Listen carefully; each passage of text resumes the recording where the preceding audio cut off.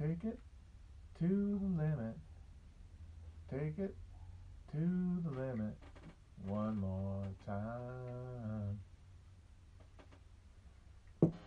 Set you. Show me a sign. Take it to the limit. One more time. Okay, it's going? Good. I don't have my computer right now, so I gotta go by faith that I'm broadcasting. I'm having mineral water right now. It's very good. All right, first of all, thank you to everybody who has said log off to me when I've posted today, this week, but you can stop. I mean, if you want to keep doing it as a bit, that's fine. Don't do it when I'm replying to someone because it's someone else's mentions and they don't need them clogged. I said that at the time because I needed to take, what I felt was radical action to refocus myself, but I've spent enough time this week really applying that reasoning to the project to the point where if I post a couple times a day, that's fine, okay? And I have not been posting more than like twice a day. And I've been spending maybe an hour daily on Twitter, which is a huge difference from my my regular diet of online. And since I have to do online to a degree for the show, I'm not going to totally log off. So it's about finding a balance. No, it's not a slippery slope. See, that's the thing. The slippery slope thing, that's when you aren't self-motivated. That's when you're like slapping Nicorette patches on to avoid smoking. In fact, like making extreme demands of yourself like that is a sign that you don't have a healthy relationship with the thing in question.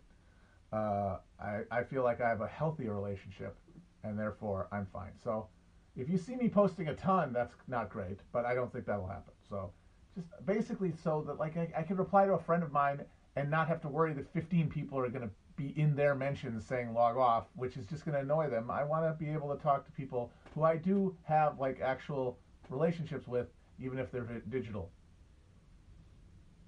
If it contradicts what I said last time, well, I celebrate myself and I sing myself.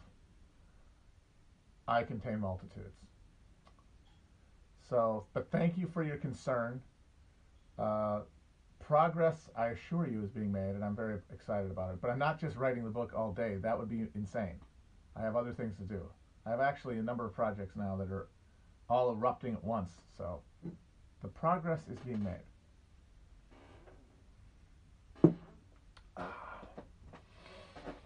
So this is the first of what will now hopefully be a weekly Friday vibe stream where I will interact with the chat, talk about stuff. I've talked to Chris about maybe having guests, if he can help me with that, including him, like talking to Chris, and I love talking to Chris. So that'll be, try to do that every Friday. And now, starting next Wednesday, will be another stream about a book. I have said Black Reconstruction, but I've thought about it. I really think, like, considering where I started with the White Book, I think really the thing that makes sense next in terms of, like, reducing would be the Foner Reconstruction book. So Eric Foner's Reconstruction, The Unfinished American Revolution.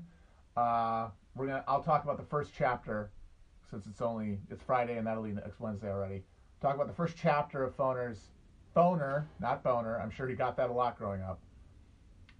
Eric Bones Reconstruction. So we'll do I think we'll do Black Reconstruction after this one. I am doing a racism, I'm doing an imperialism, but the thing about Foner's book is that it covers a longer period of time, and it is more, it's just got a broader sweep, and like, I feel like you go from white, which is the whole Gilded Age from the end of the Civil War until the election of McKinley, then you do Foner, which is the whole of like Reconstruction from an academic perspective, and then you do Du Bois's Black Reconstruction. That feels like that makes sense to me as like a vector for acquiring like the correct historical framework for building out from there. And then after that, we'll see. But those are going to be the next three or the next two, starting with first chapter of Foner on Wednesday, You don't have to have read it, obviously. I'm not just going to talk about what's in there. It'll be a jumping off point, but that'll be that. And then that's going to be the two. That's it, though. I'm going to try not to do any other ones. If something really gets me, I'll write it down. I'm not going to just come on here to yell about it. I will post after this. I'll post a tweet saying what next week's book club will be. Please don't respond. Log off to that. So what are you guys up to? What's going on with you hep cats and kittens? Someone's asking, have I seen Babylon Berlin? It's very much up my alley. I should watch it at some point. I haven't seen it yet, though. Let me get, because, I mean, if I'm Mr. Counterfactual now, if I'm looking backward now in this period of stasis, for me anyway, politically, you want to talk Lincoln assassination, the other big one really that comes to mind immediately after that is the failed German Revolution. So I should take a look at it.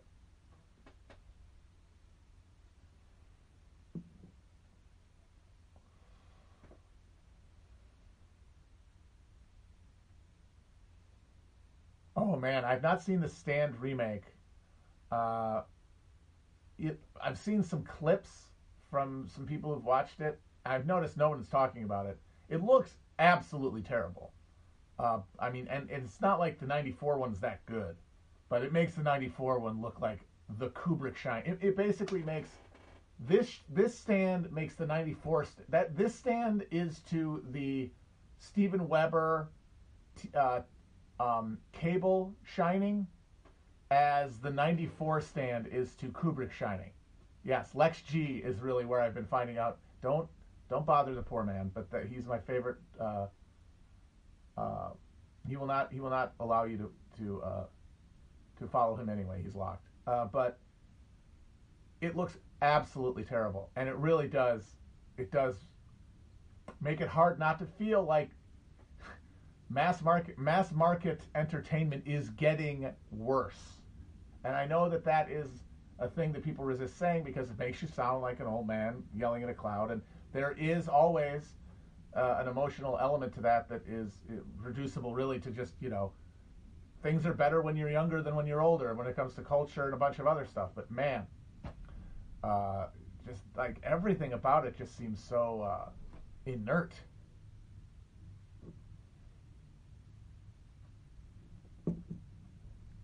And that's too bad because I love The Stand. I mean, that I read when I was a kid. I read the 1,000-page version with all the stuff that got cut out of the original release that obviously probably should have been cut when King was at his most gacked, when he was Mr. fucking Yayo, and just writing 10,000 words a day.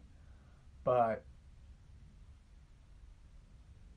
man, the new one looks bad. I'm hearing that the Trash Can Man, played by Ezra Miller, is thermonuclearly terrible. So why is Topo Chico bad for you? It's mineral water. What are you talking about? Why are you people trying to do for me? What are you trying to do to me? What's in here? There's calcium. Is that bad?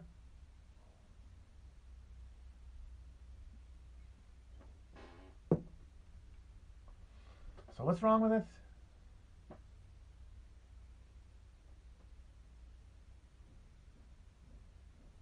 Kidney stones? Oh, I'll be fine.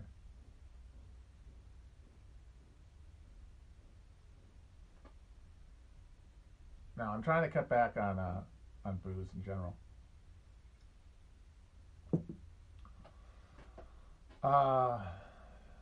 Doctor Sleep was not a good book and a worse movie. And it's very funny because it so clearly exists for spite. Because the whole reason that Stephen King hated Kubrick Shining is because Jack Torrance was him, and Kubrick's version of Jack Torrance is not redeemable. He's not a man who had some weakness and slipped and gave into his worst instincts. He was a vessel for evil, and so it's not surprising at all that King hated that because it was essentially a 2 hour long a dissection of his darkest impulses and a essentialization of them. And that's fine.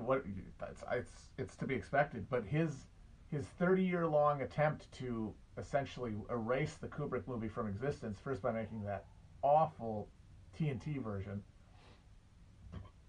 and then doing the terrible sequel, which was then made into a somehow worse movie. Although I have to say, it's very funny to me that he wrote the book to help expurgate the movie from existence and reaffirm the primacy of the original novel. And as a result, Dr. Sleep is a sequel to the book, not the movie. And so that means that Dick Halloran didn't die, and also the Overlook blew up. And so at the end of the movie, in the end of the book Dr. Sleep, when they go to the Overlook, it's just a big field. But the movie is a sequel to Shining the movie, and when they go back to Overlook, it's still there. That's very ironic.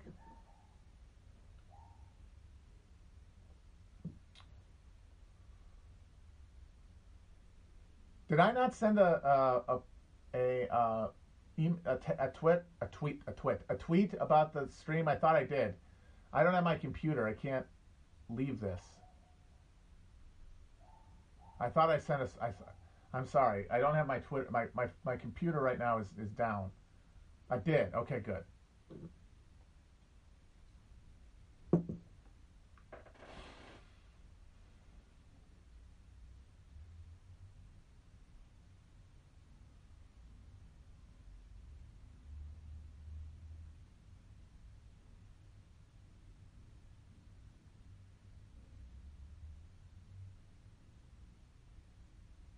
Oh man, the Shining sequence in Ready Player One. Spielberg is a demon. I mean, he's incredibly talented, but he is a fucking demon, allegedly. Contrasting him with Cameron, I think, really shows you that like Spielberg is terrifyingly narcissistic, and everything that he does comes from that. I kind of honestly sometimes think that his most autobiographical movie aren't any of the ones about divorce and the suburbs. It's Temple of Doom. When you can think about who he pals around with in Hollywood, who else it makes up the DreamWorks team, it makes you think that like that was actually the movie about his life.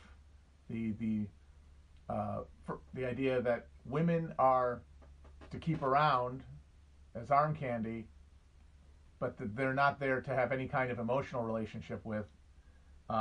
Real time is with the bros, including the small friends, and sometimes that fun involves maybe in temple underground where you do fun things and you chill out with your dudes and your bros.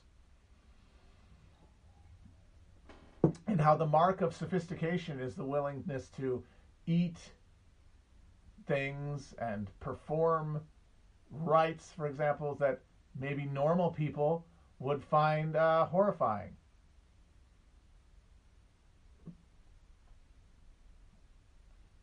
Allegedly. I'm just saying Spielberg gives me the fucking creeps. As a person. He's very talented. And it's interesting contrasting him with Cameron, who probably is a bigger jerk to work with than Spielberg, but clearly is not part of the demonic set in Hollywood. I'm not against hanging out with the boys, but you know, you need an integrated self, and I don't think he ever got one of those.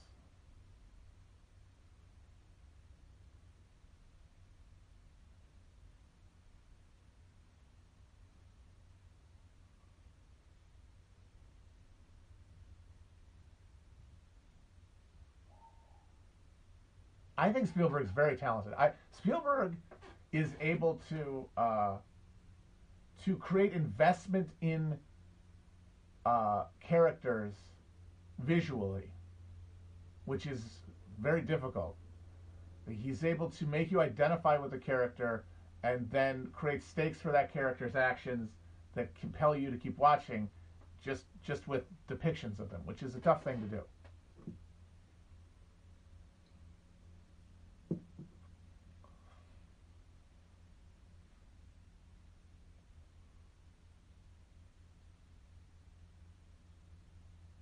Oh yeah, the Lincoln movie. I loved the Lincoln movie when I saw it. I gave it like 4.5 stars on Letterboxd. If anyone wants to go back and look at it, the politics of it are genuinely terrible. I mean, like all the Spielberg's politics, overt politics, as opposed to the meta politics that he's dealing with.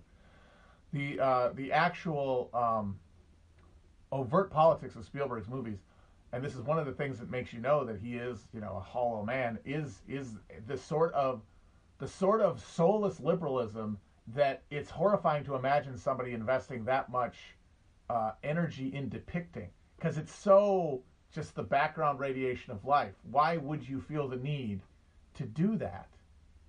Why would you feel the need to assert in this culture the need that like compromise is the most important thing? It's like, what the fuck?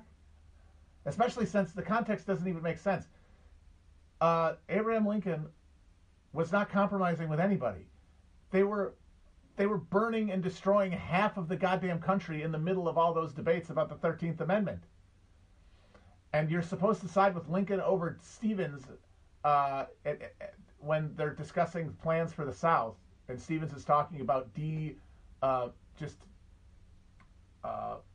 expropriating the entire planter class and redistributing their land, and Lincoln's like, "Oh, you doofball." As if what we got instead is so manifestly better than that would have been. But honestly, I feel like the real slander, if there is one, is that I think Lincoln would have pursued a course closer to what Stevens was proposing than to what we fucking got from Johnson, which is one of the reasons I want to really explore the concept of a counterfactual, non-assassinated Lincoln reconstruction. But the thing that makes that movie good is, one, the actual storytelling visually is compelling. Like when they're doing the vote on the 13th Amendment and then the bells chime, I teared up. And of course the performances are amazing. And yeah, Daniel Day-Lewis is the definitive Lincoln, and those elements are all great, but they're in the service of this soulless entity, and that's the thing with Spielberg, is that there is a hole there. There is a big gaping hole, and the more he's able to hide it, the more he's able to elide it, the more sort of purely pleasurable his movies are, like Jaws. But where he like reflects it, like Lincoln, like his more overtly political movies that he's done recently, like The Post and stuff, you see that hole, and it's like, it's a little creepy. Jaws isn't soulless. Of course Jaws isn't soulless, because he's not showing you his hole. He's not putting a flashlight in his hole. And you can thank Carl Gottlieb and fucking Dreyfuss. Like, these are collaborative processes. It's not just the director.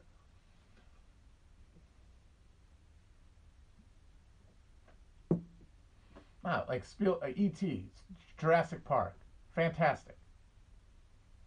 I got to rewatch Close Encounters. It's been a long time. I don't think Lincoln was gay. He probably did gay shit, though, with like Joshua Speed. He probably did some gay shit. But I think gay shit was pretty common among his class and time, really. Because one thing to remember is that guys in like the aspiring classes in the 19th century got married late. They did not get married in their early 20s. They got married often in their 30s.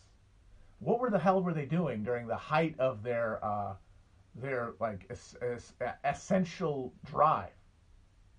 They were probably doing, obviously there was a lot of prostitution, but also there was some pro time. But I don't think that he was like, I think it was more fluid in general. Like, talking about gayness before like the modern era is kind of a misapplication of terms anyway. Buchanan, I think, was like exclusively for the dudes. Buchanan was a guy who you would, because the big reason for that, the big reason I think that is because of his close, intimate friendship with another politician of the era, another doughface named, who was briefly vice president, although he died before he could get sworn in, of malaria, I believe, in Cuba, William Rufus Devane King, who was known in Washington for his flamboyant attire and affect, and I believe Andrew Jackson called the two of them Aunt Fanny and Miss Nancy or something like that. I can't remember.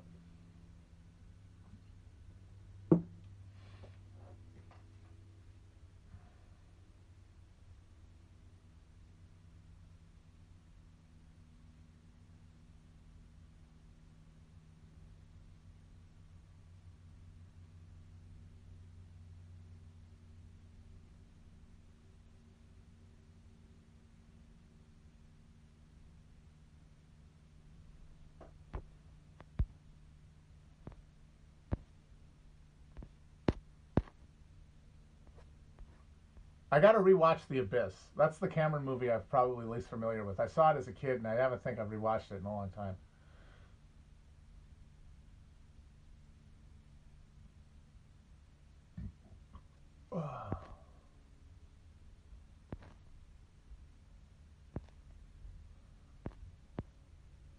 Pence got fired. Pence got hired by the.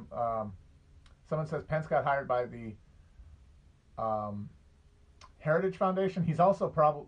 I heard he was doing a podcast, which is probably from the Heritage Foundation, which is very funny because at first you think this guy is a charisma zero. Why would anyone listen to that? But he actually got his start after a failed political bid in talk radio, which is kind of amazing. And it really does tell you how Indiana, it really is the blandest place on earth. That Mike Pence was like the Rush Limbaugh of Indiana.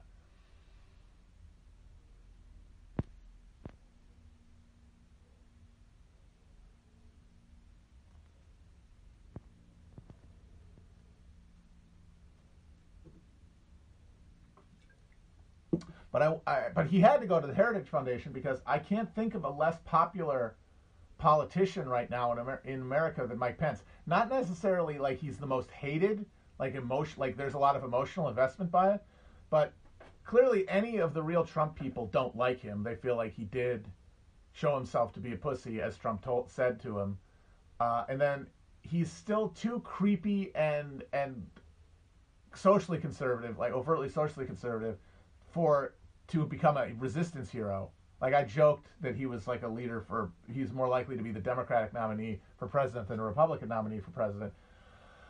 And I mean, obviously, I think at this point, Democrats like him more than Republicans, but they still don't really like him.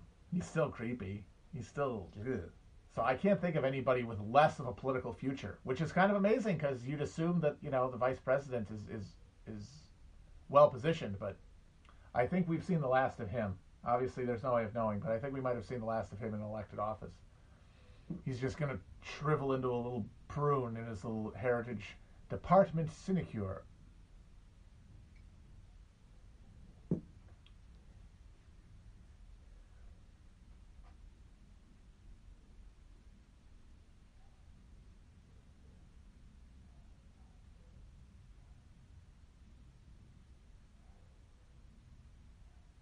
The idea of Trump at a think tank would be pretty funny. As long as they gave him a Twitter account. They might. I'm wondering if they're going to give him back his Twitter account at some point because he was just such a big draw. But honestly, the longer he's away, the more irrelevant he feels. Doesn't it feel, obviously this is all subjective, but doesn't it feel just like, oh, we really did kind of conjure him into being. And like we made him the overruling like mind in the country because we needed him. And then as soon as the tensions that he provoked became unsustainable, shy of an actual military confrontation that none of us are ready for, we just collectively like popped him and sent him off like fucking witches of Eastwick. We'll see though. We'll see.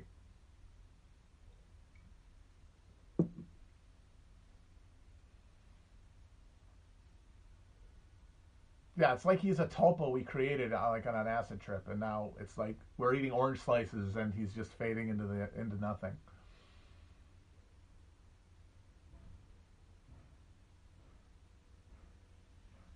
Any movies I'm excited for this year?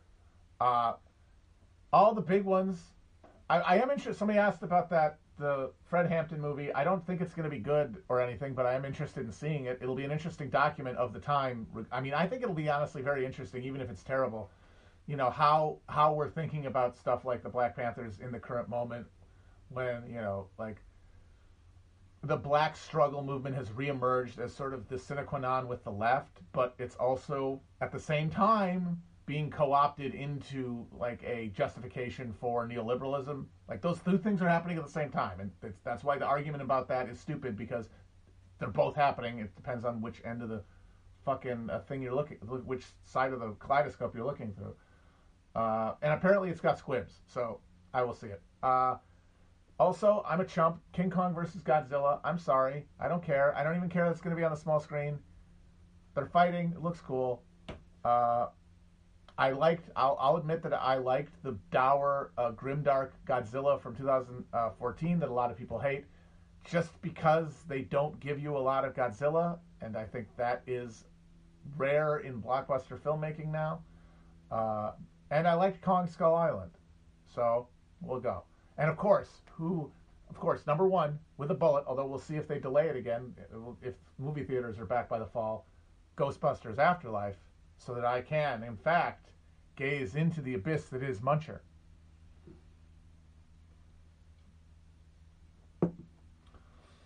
I must see the Muncher with my own eyes. I must look into the mirror myself and see that the joyless subject whose only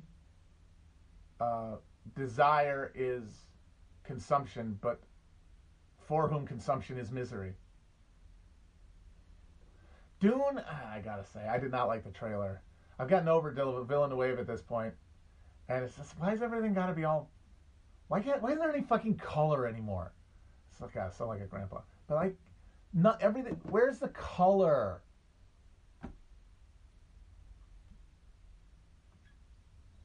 I will see that though.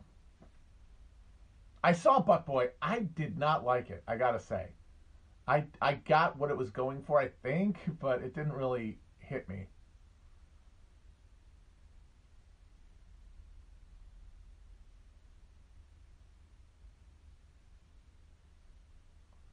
Yes, I've heard about the creation of New Detroit in Nevada. How there's going to be actual corporate company towns. I mean, that's the trajectory we're on. It was going to happen at some point, and now it's just happening. I mean, that's really a lot. So much of the anxiety of the moment is that shit that we all knew, one way or another, was coming and knew would be bad when it got here is happening, and we have no way. We can't imagine a way to stop it or change the trajectory. Of course, it's freaking us out.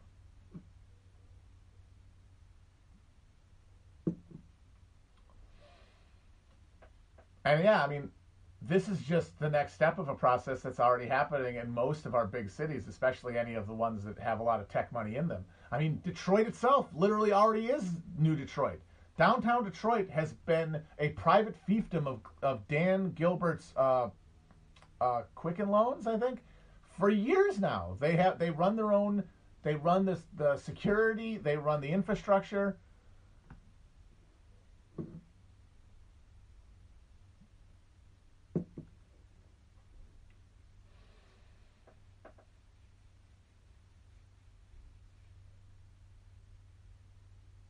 No, Dan Gilbert is Cleveland. He's from Cleveland and he owns the Browns, but he also owns the middle of downtown Detroit. I did not make that up.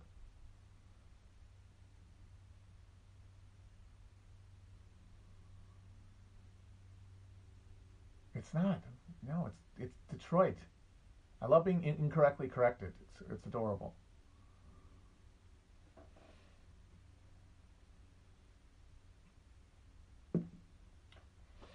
I love how Detroit is the center of pizza chains. The hometown of Little Caesars and Domino's. I believe like the owners of both of those have swapped off ownership of the different sports teams over the years too. And I love the fact that Monahan, the guy who founded Domino's, is like an Opus Dei psycho Catholic who founded his own Catholic planned community and college in Florida called Ave Maria.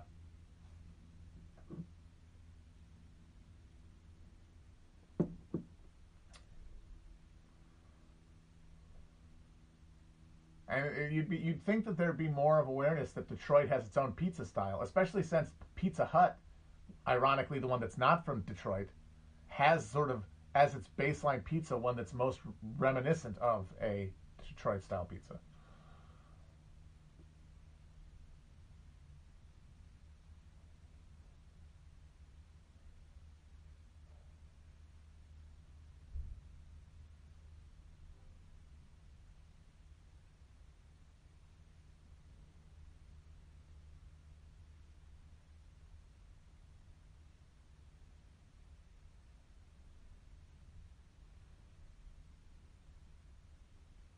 I don't know if I've said this on the stream before, but when I was a kid, in a small, like a 30,000 person town in Wisconsin, like an hour away from Milwaukee, like not a suburb, like a little, like a medium sized town.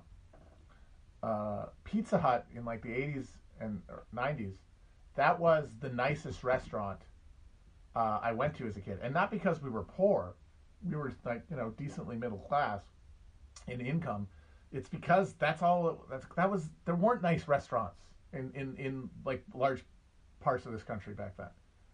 So the things that I associated fine dining with, like low lighting, leather, banquettes, the pebbled glass or pebbled plastic cups that kind of looked like they were glass, and of course the buffet. Those were all from Pizza Hut.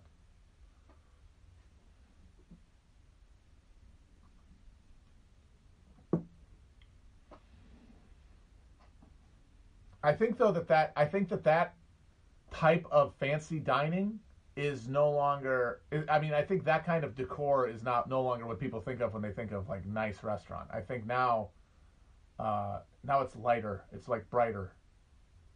That was like kind of a mid-century thing. Like you watch Mad Men, everybody is smoking cigarettes and shit.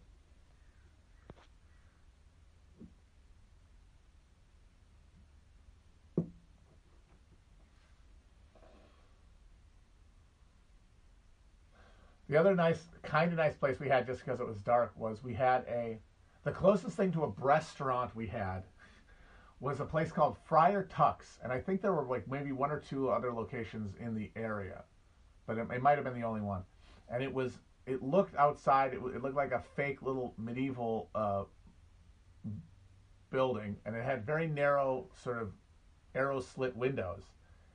And the waitresses all wore very, very short monk frocks with like a cord belts.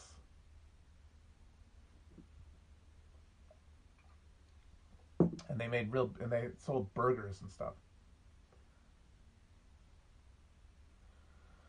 People are talking about stop getting kicked off Letterboxd. I have to say, I got on Letterboxd a while ago. I enjoyed it. I'm still on there. I basically, if I remember to put one in, I will post one. I'm not like tracking obsessively every movie I put in there anymore. But it's been fascinating watching that place get the neuroses of social media sites as people have as essentially people are moving like locusts from one social media site to another and generating this cloud of neurotic energy about culture and politics mostly in order to get frisson from their interaction with the internet. And then after a while it kind of like peters out and they lose the ability to get that hit. And so they have to move on. They're like the fucking aliens in Independence Day. Or otherwise known as like the human race. And now they're on Letterboxd. And so now Letterboxd is the new Tumblr / Twitter where everybody can now we can all have struggle sessions every day about these specific films, no matter how old they are. And the way people respond to them. Fun. Good stuff. Definite sign of a healthy culture.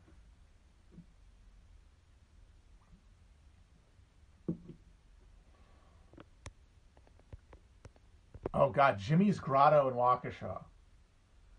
The home of the Panzerata, which is like a gut bomb calzone. I only went there a few times. It's too heavy.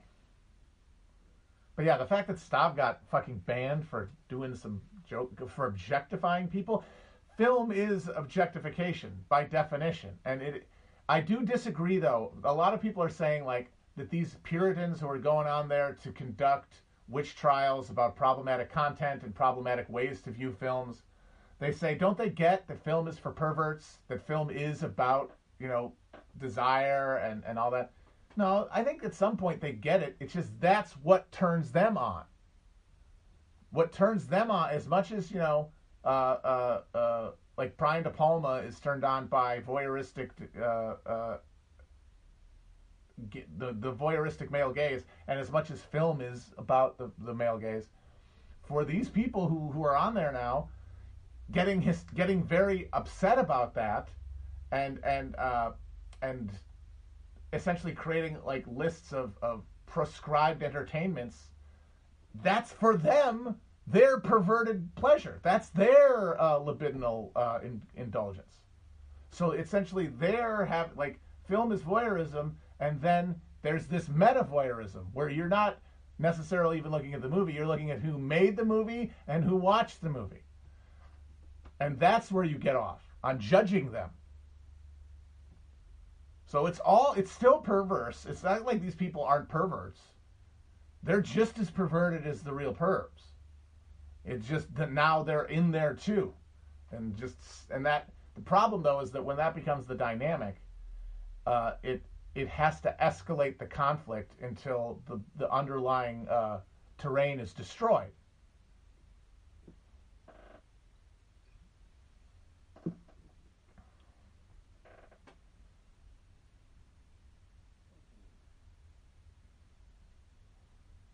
People got mad at me for not liking Knives Out. I don't get that. I mean, it's really not the politics. I just said that. There's a weird thing people do where they say, like, you guys talk too much about movies. You only look at them through a political lens. Well, I don't. But when I talk about it on my political comedy show, I'm probably going to talk about the politics. Why else would I be talking about a movie if I wasn't going to put it through a political lens? That's the frame of reference for why we talk about everything. That doesn't mean that's the only way to enjoy a movie, the only thing about a movie to enjoy. It's one element that you pull out and talk about. It's not the only... I mean, one of the problems we have is so many people think that politics is the only lens to look through things, and also that if you say one thing about a movie, if you express one opinion online, it is a consecrated totality of your beliefs about it. But I was put off by the politics of Knives Out, but even if you cut out the alt-right kid thing, there's nothing there that I enjoyed at all. And so then, but if we're talking on our politics podcast about why it's bad, I'll bring that up. But there's plenty of other things about it that I did not like.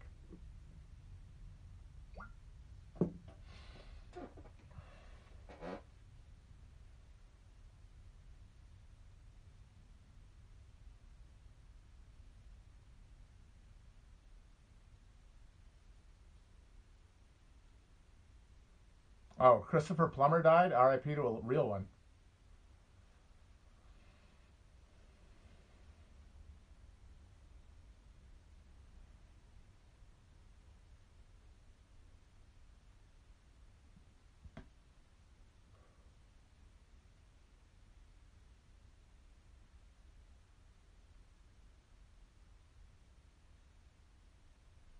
I actually, people say, what about Culver's? There wasn't a Culver's in Manitowoc when I was growing up there.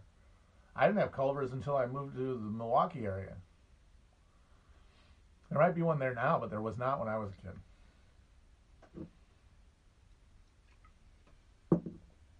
What else didn't I like about Knives Out? The structure of it. I mean, I like those.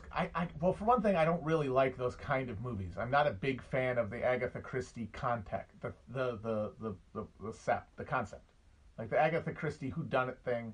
It's fine, but it's not something I seek out. So that it's already not going to grab me on that respect. And then the way they did it, also clever, I guess, but not engaging. What would I talk to Review Bra about?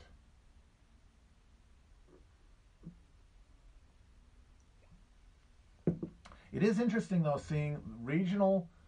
You can really trace the pattern of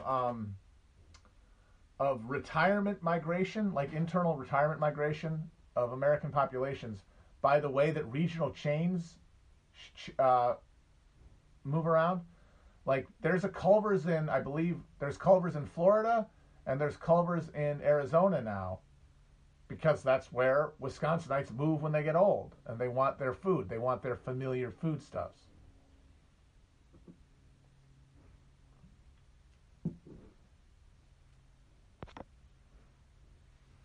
Do people, I can't believe it either, but people do, actually no. Yes, people refer to Arizona, and if I was going to do that, if I was one of those people, I would absolutely pick Arizona over Florida. to me, that is not a contest. I mean, yes, the ocean is nice, but if I move into the water, I would move to the Pacific. And also, the fucking humidity and the giant bugs and everything. The desert is a transcendent place, or can be, and so I can see the appeal of Arizona.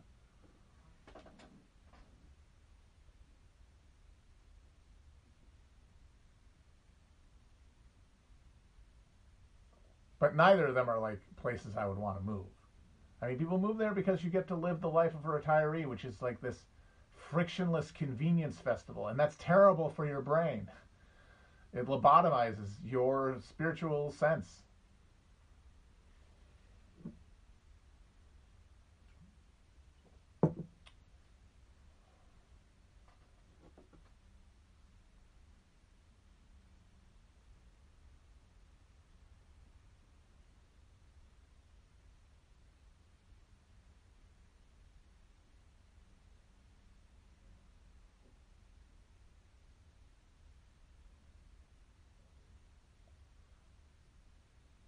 I didn't see Jodorowsky's Dune because I've never been a Dune guy. It's not really my deal.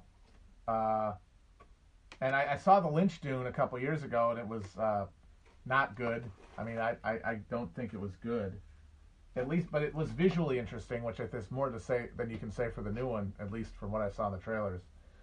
Uh, and I've seen some Jodorowsky movies, but I bet that would have sucked too. I bet that it actually made that movie, it would not have been good.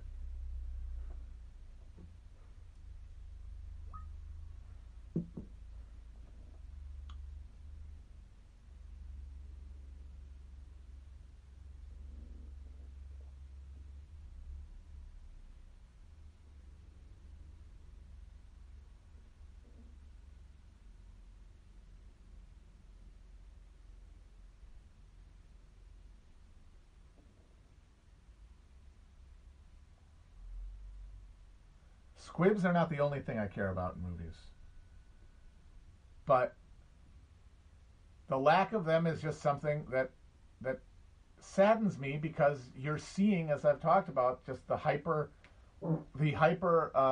elimination of meaningful artistic elements within films. Like there are fewer and fewer places where people can make decisions in the interest of quality. They can only make it in the interest of the budget. Someone was saying that squibs aren't just like the death of squibs isn't just about money; it's about safety. But if those two things were in conflict, what do you think would win? I mean, it's only coincidentally safer, and that still doesn't mean that you should get rid of them completely. I think Chris pointed this out. Uh, you don't have to make every fucking, if you're making a movie with a bunch of shooting, you don't have to have everything be a squib. You can have plenty of things where guys just fall over with no blood whatsoever. But when you do show some blood, show some real fucking blood. Instead of, okay, everybody's going to have a bullet hit, but it's going to be CGI.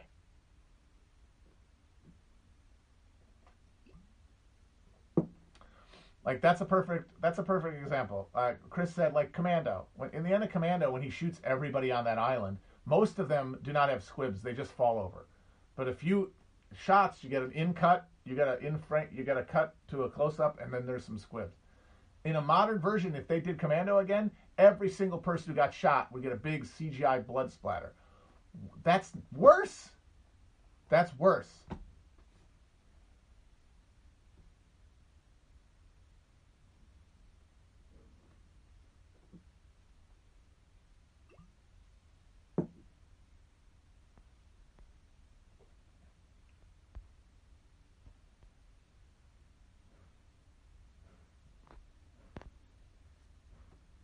I saw Wake and Fright. I just saw it a few months ago. It's called a horror movie, and the horror question that is asked, because all horror movies are premised on what if this really happened, and how terrifying that nightmare would be. Like, what if the Nightmare on Elm Street movies? What if you could be killed in your dreams? Texas Chainsaw Massacre. What if you picked up a hitchhiker who was part of a family of cannibals? Wake and Fright, the question is, what if you were forced to hang out with Australian people for an entire day?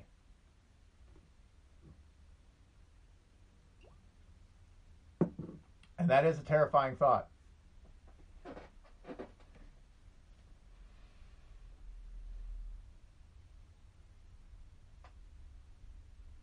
I gotta say, I still want to see Tenet, even though I'm sure it's bad. I want to check it out.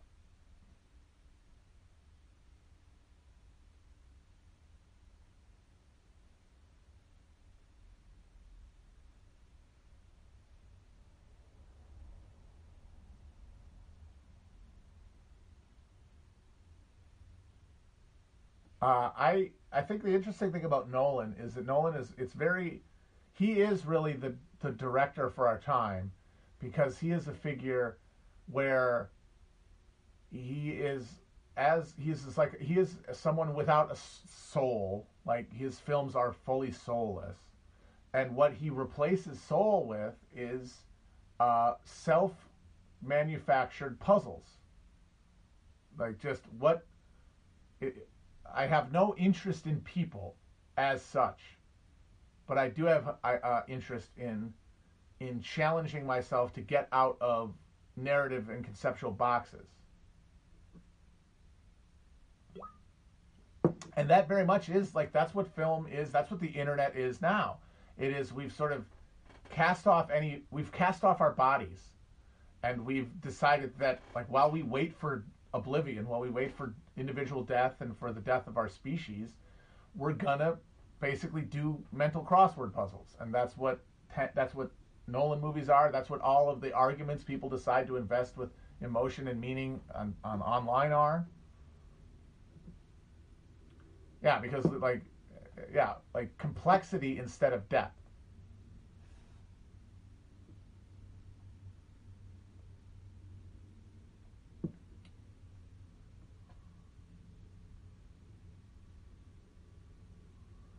You know, neither Godzilla nor King Kong will win. As I said in the other stream, they never have one definitively win. I do like though that when they originally did King Kong versus Godzilla, there was the American version King Kong won and the Japanese version Godzilla won. They should do that again. That'd be funny. Although honestly, they would switch it now, at least in America. Like they would want Godzilla to win because like King Kong winning would be too like imperialist or something. It's a myth. Oh, never mind. I never saw it. I'm not a huge Godzilla guy. It's going to have a definitive winner. Interesting. Well, if it's not King Kong, then it's bullshit. I'm sorry. If it's not King Kong, I'm sorry. If it's not Godzilla, it's bullshit. Oh, the Godzilla King of the Monsters, the one they did a few years ago, is not good at all. No, Godzilla, come on. Godzilla beats King Kong. I don't care if you make King Kong bigger so that they can fight on even terms. King Kong gets his ass kicked.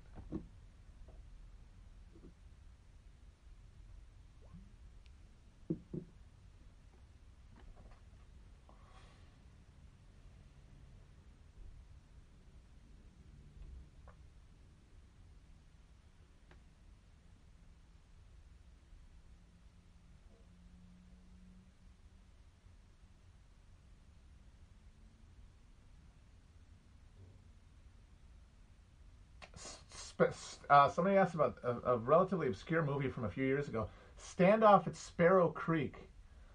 That is a movie that a lot of people should watch. People who are like freaking out about QAnon and the Proud Boys, they should really watch that movie because it really does spell out how this actually works. How much of what we think are these like insurgent reactionary militia movements are in fact being directed to some degree from the leadership positions by law enforcement.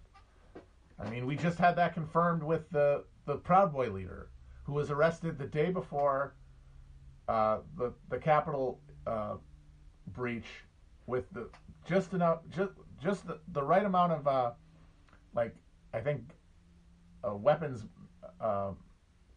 like magazines, rifle magazines to get arrested, so that he couldn't go.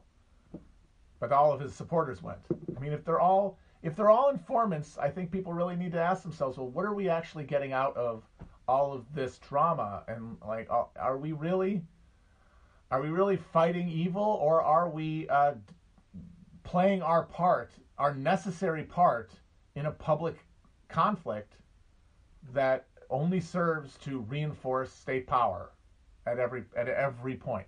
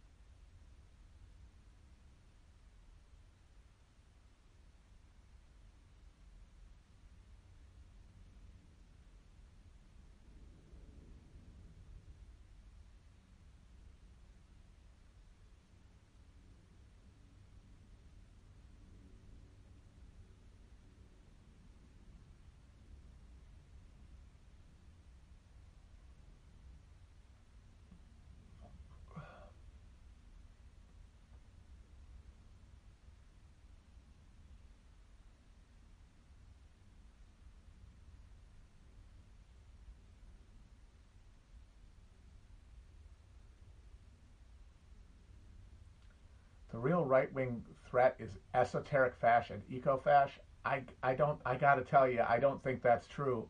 I don't think fash is a threat to anything. I think all of these things are components of one big post fascist regime that is, it is empire in its death throes. Its violence comes home to police those within its borders who can no longer be bought off. But that's not a political, it's not a political contest.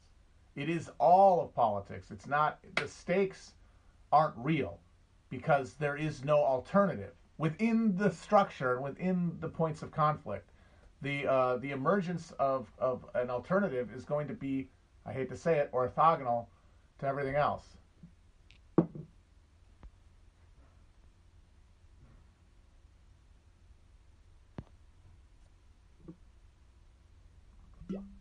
There'll be a Reconstruction board game? Okay, that sounds interesting. Wow. We really are just waiting around in the fucking, we are in hell's waiting room, aren't we? Just like, no alternative, nothing can be better, so we're going to imagine ways that things could be better in the future and the way things could have been better in the past to make the future not what it's going to be. And I'm part of that. I'm not blaming anybody for that, but I think that you have to understand the current political moment and culture in those contexts. And doing so, I think, robs a lot of the drama out of it and robs a lot of the urgency out of things that really aren't that important. Because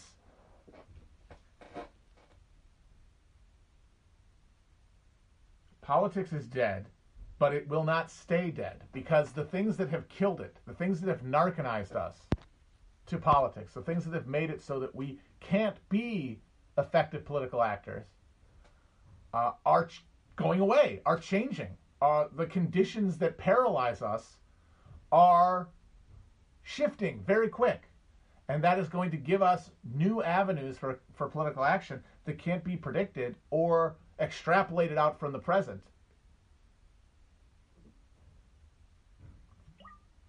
And I think that's the thing, like, that's the thing to remember when you feel overwhelmed by this stuff.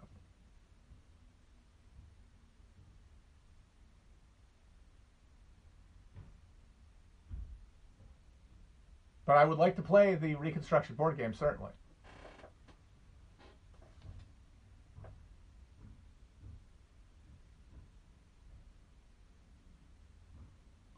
I'm off, someone's asking sativa or indica. I'm off weed right now. It's like I'm trying to recalibrate and just start from scratch, like knowing where my body is, knowing what's real in it and what's been exacerbated by chemicals. And I have used sativa because it gets me like on point, but I don't think I need that anymore. I'd be interested in the future to maybe try something that like puts you in your body as opposed to makes you fly out of it.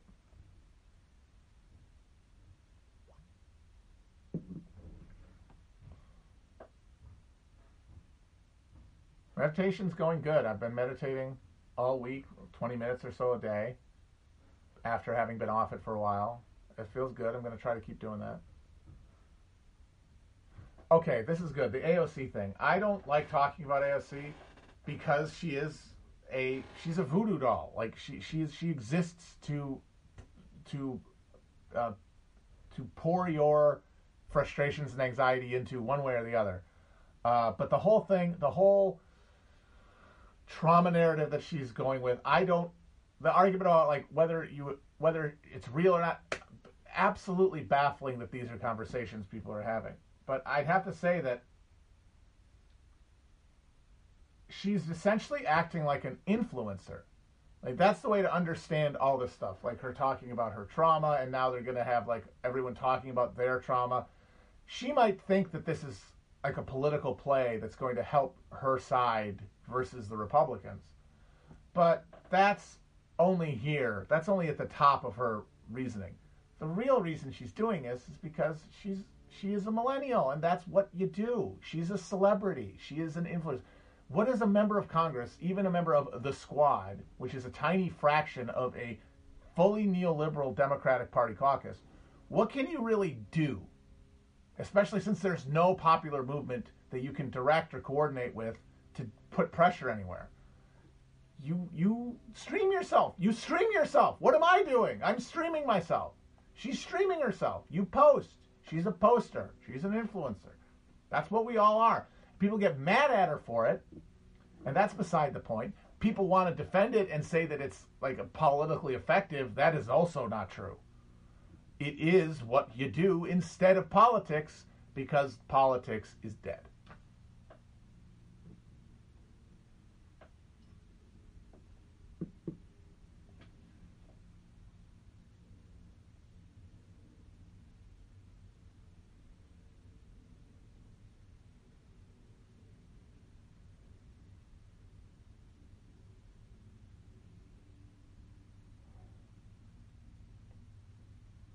I mean, I'm not a fan of this idea that that all trauma needs to be fetishized and used and that because it rests on this assumption that other people are going to respond to your narrative the way you want them to, and that's just not true. Which is why it ends up just being self-indulgence and self-promotion. But again, that's all it can be. Getting mad at any politician at this point is like getting mad at the weather.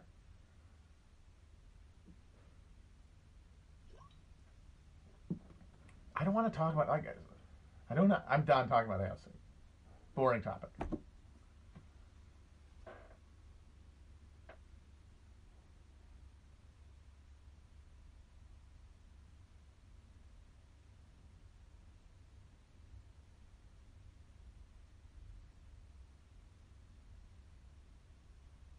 I never went to Kings Island when I lived in Cincinnati.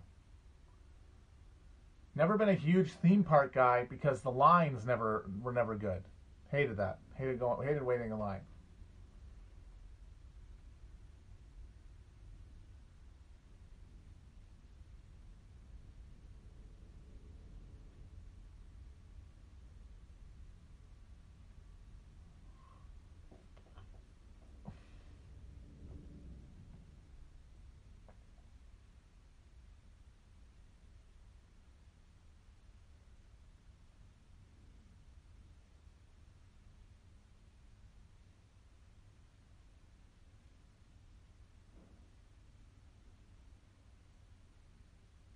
Somebody says thoughts on the rise of incest porn.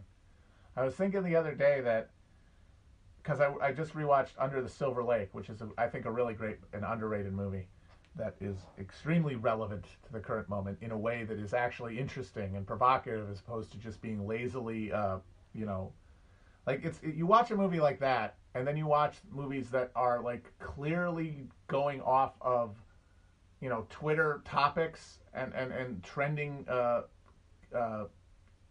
talking points and are clear and are like written by and for people who are online all day. It's night and day. Like that, there's no pandering in that movie, but it very much speaks to the moment at a deeper, basal level.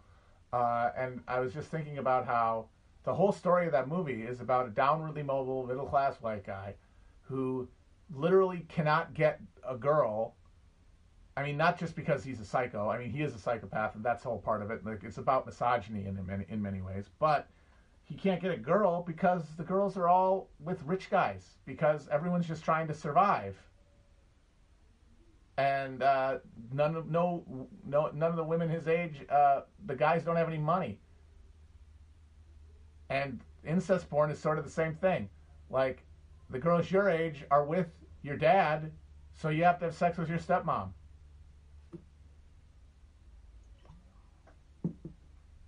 Also, for incels specifically, who make up a big portion of pornography's base users, another lure of step pornography is that, porn fantasies they have to be to some degree plausible or attainable to really tantalize. And so if you're talking about people who really don't go outside the home at all, even like the fantasy of workplace sex is a bridge too far. So the only person you could realistically fantasize about is someone who you can fuck without leaving your house.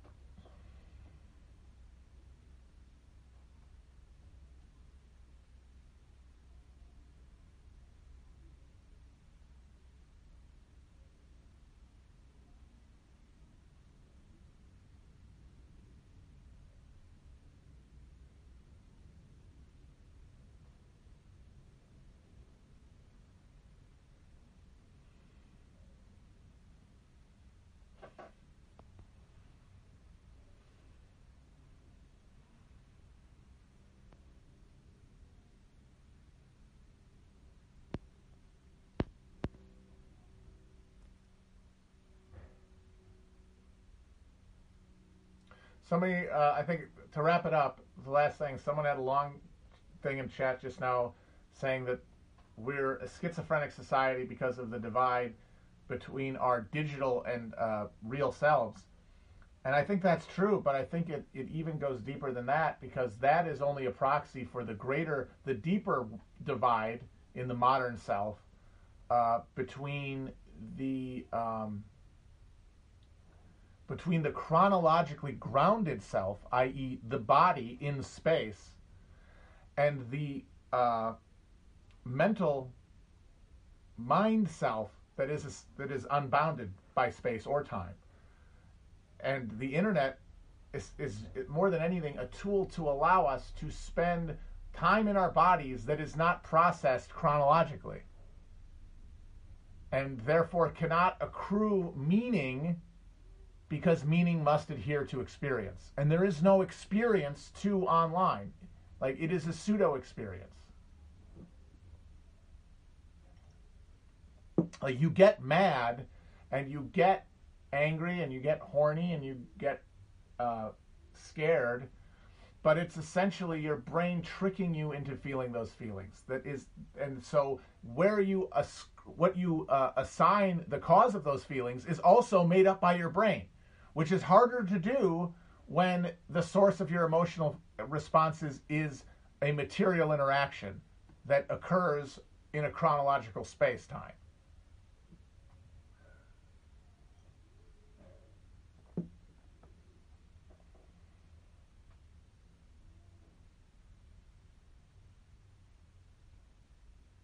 I was pretty old when I really got into the internet, and I think that's one of the reasons that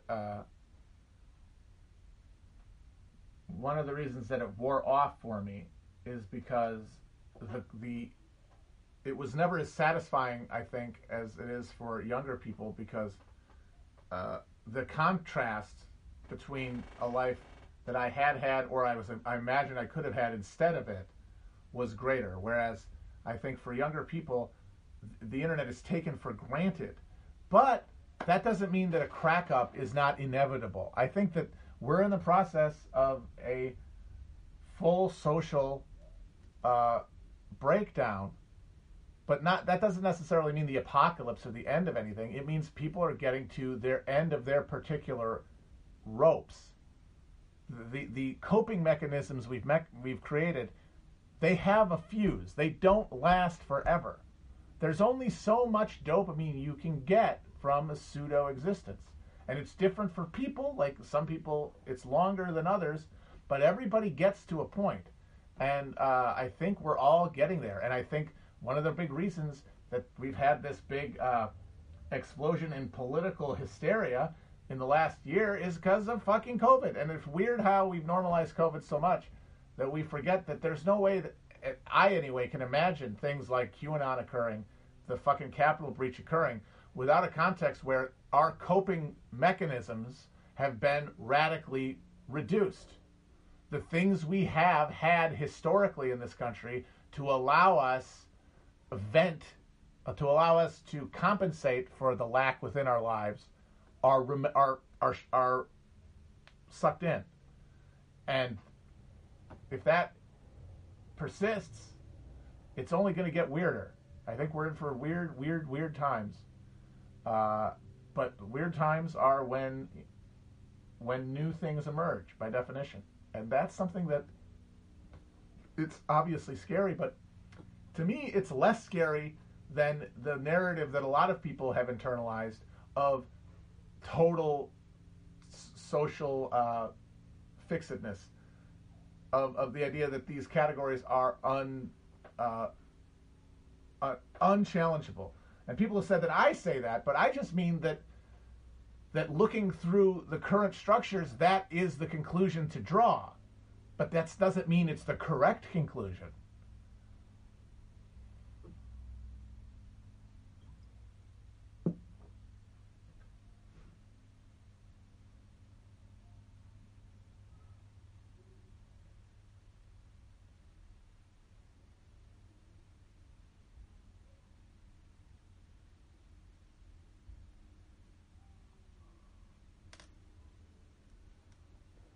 The last movie, somebody says Joker was the last movie they saw in theaters. The last movie I saw in theater was Uncut Gems, which we talked about a little bit on the last episode about Trump movies, but I'd like to just end here talking about how I couldn't really have picked a more perfect film, because that movie is about the death drive of American society. I mean, I know it's specifically about, Judaism and stuff, and like Jewish experience, but it is part of a broader analysis of a people, Americans, who believe themselves to be eternal beings, but who have physical bodies, and who can't reconcile those two things other than by subconsciously seeking death on their preferred terms. Like the beginning of the movie, he's getting the rectal exam, and it's actually kind of up in the air, and I actually thought he was going to get a call halfway through that he had cancer. And then he gets the call, oh, I don't have cancer. Yet, oh, he doesn't have it now. That doesn't mean in 5 years he's not going to have it. That doesn't mean in 10 he's not going to get it. And he even talks about his family history. He's probably going to get it. Does he want that? Does he want to wait around to fucking get chemo and get sick? The thing that everybody watches their family members go through with horror? Or do you die on your own terms, going out on top? And that is why that movie has a happy ending. He got what he wanted. But in real life, you can't do that. And one of the reasons we're cracking up is that it's a society of Howie Ratners trying to dictate their end, but you can't know. You can't do it. Because you set it up and it doesn't come, because you don't want to die in your conscious mind, and then it doesn't happen, and then you have to keep doing it. You keep doing the same thing, and it drives you into madness. and it's driving us all into madness. And like, it's especially funny seeing that movie right at the moment where like Bernie looked like he might win, you know, before COVID happened. It's like, oh, if you could pick a moment, wouldn't that have been the moment? But you don't get to pick the moment. You don't get to be Howie Ratner. He is a classic hero in the sense that he saw the moment, even though he didn't know he was seeking it, and he got his end. He got an end on his own terms. All right, that's good. I felt nice. This is fun. I like this. It's the stakes are lower. I can talk things out without feeling like I have nowhere else to put things. But so next Wednesday, and I'll tweet this after I'm done, we will talk about the first chapter of Eric Foner's Reconstruction. As I said, if you don't read it, that's fine. We'll talk about it enough that you'll get the gist. And if it sounds interesting, pick it up. Bye-bye.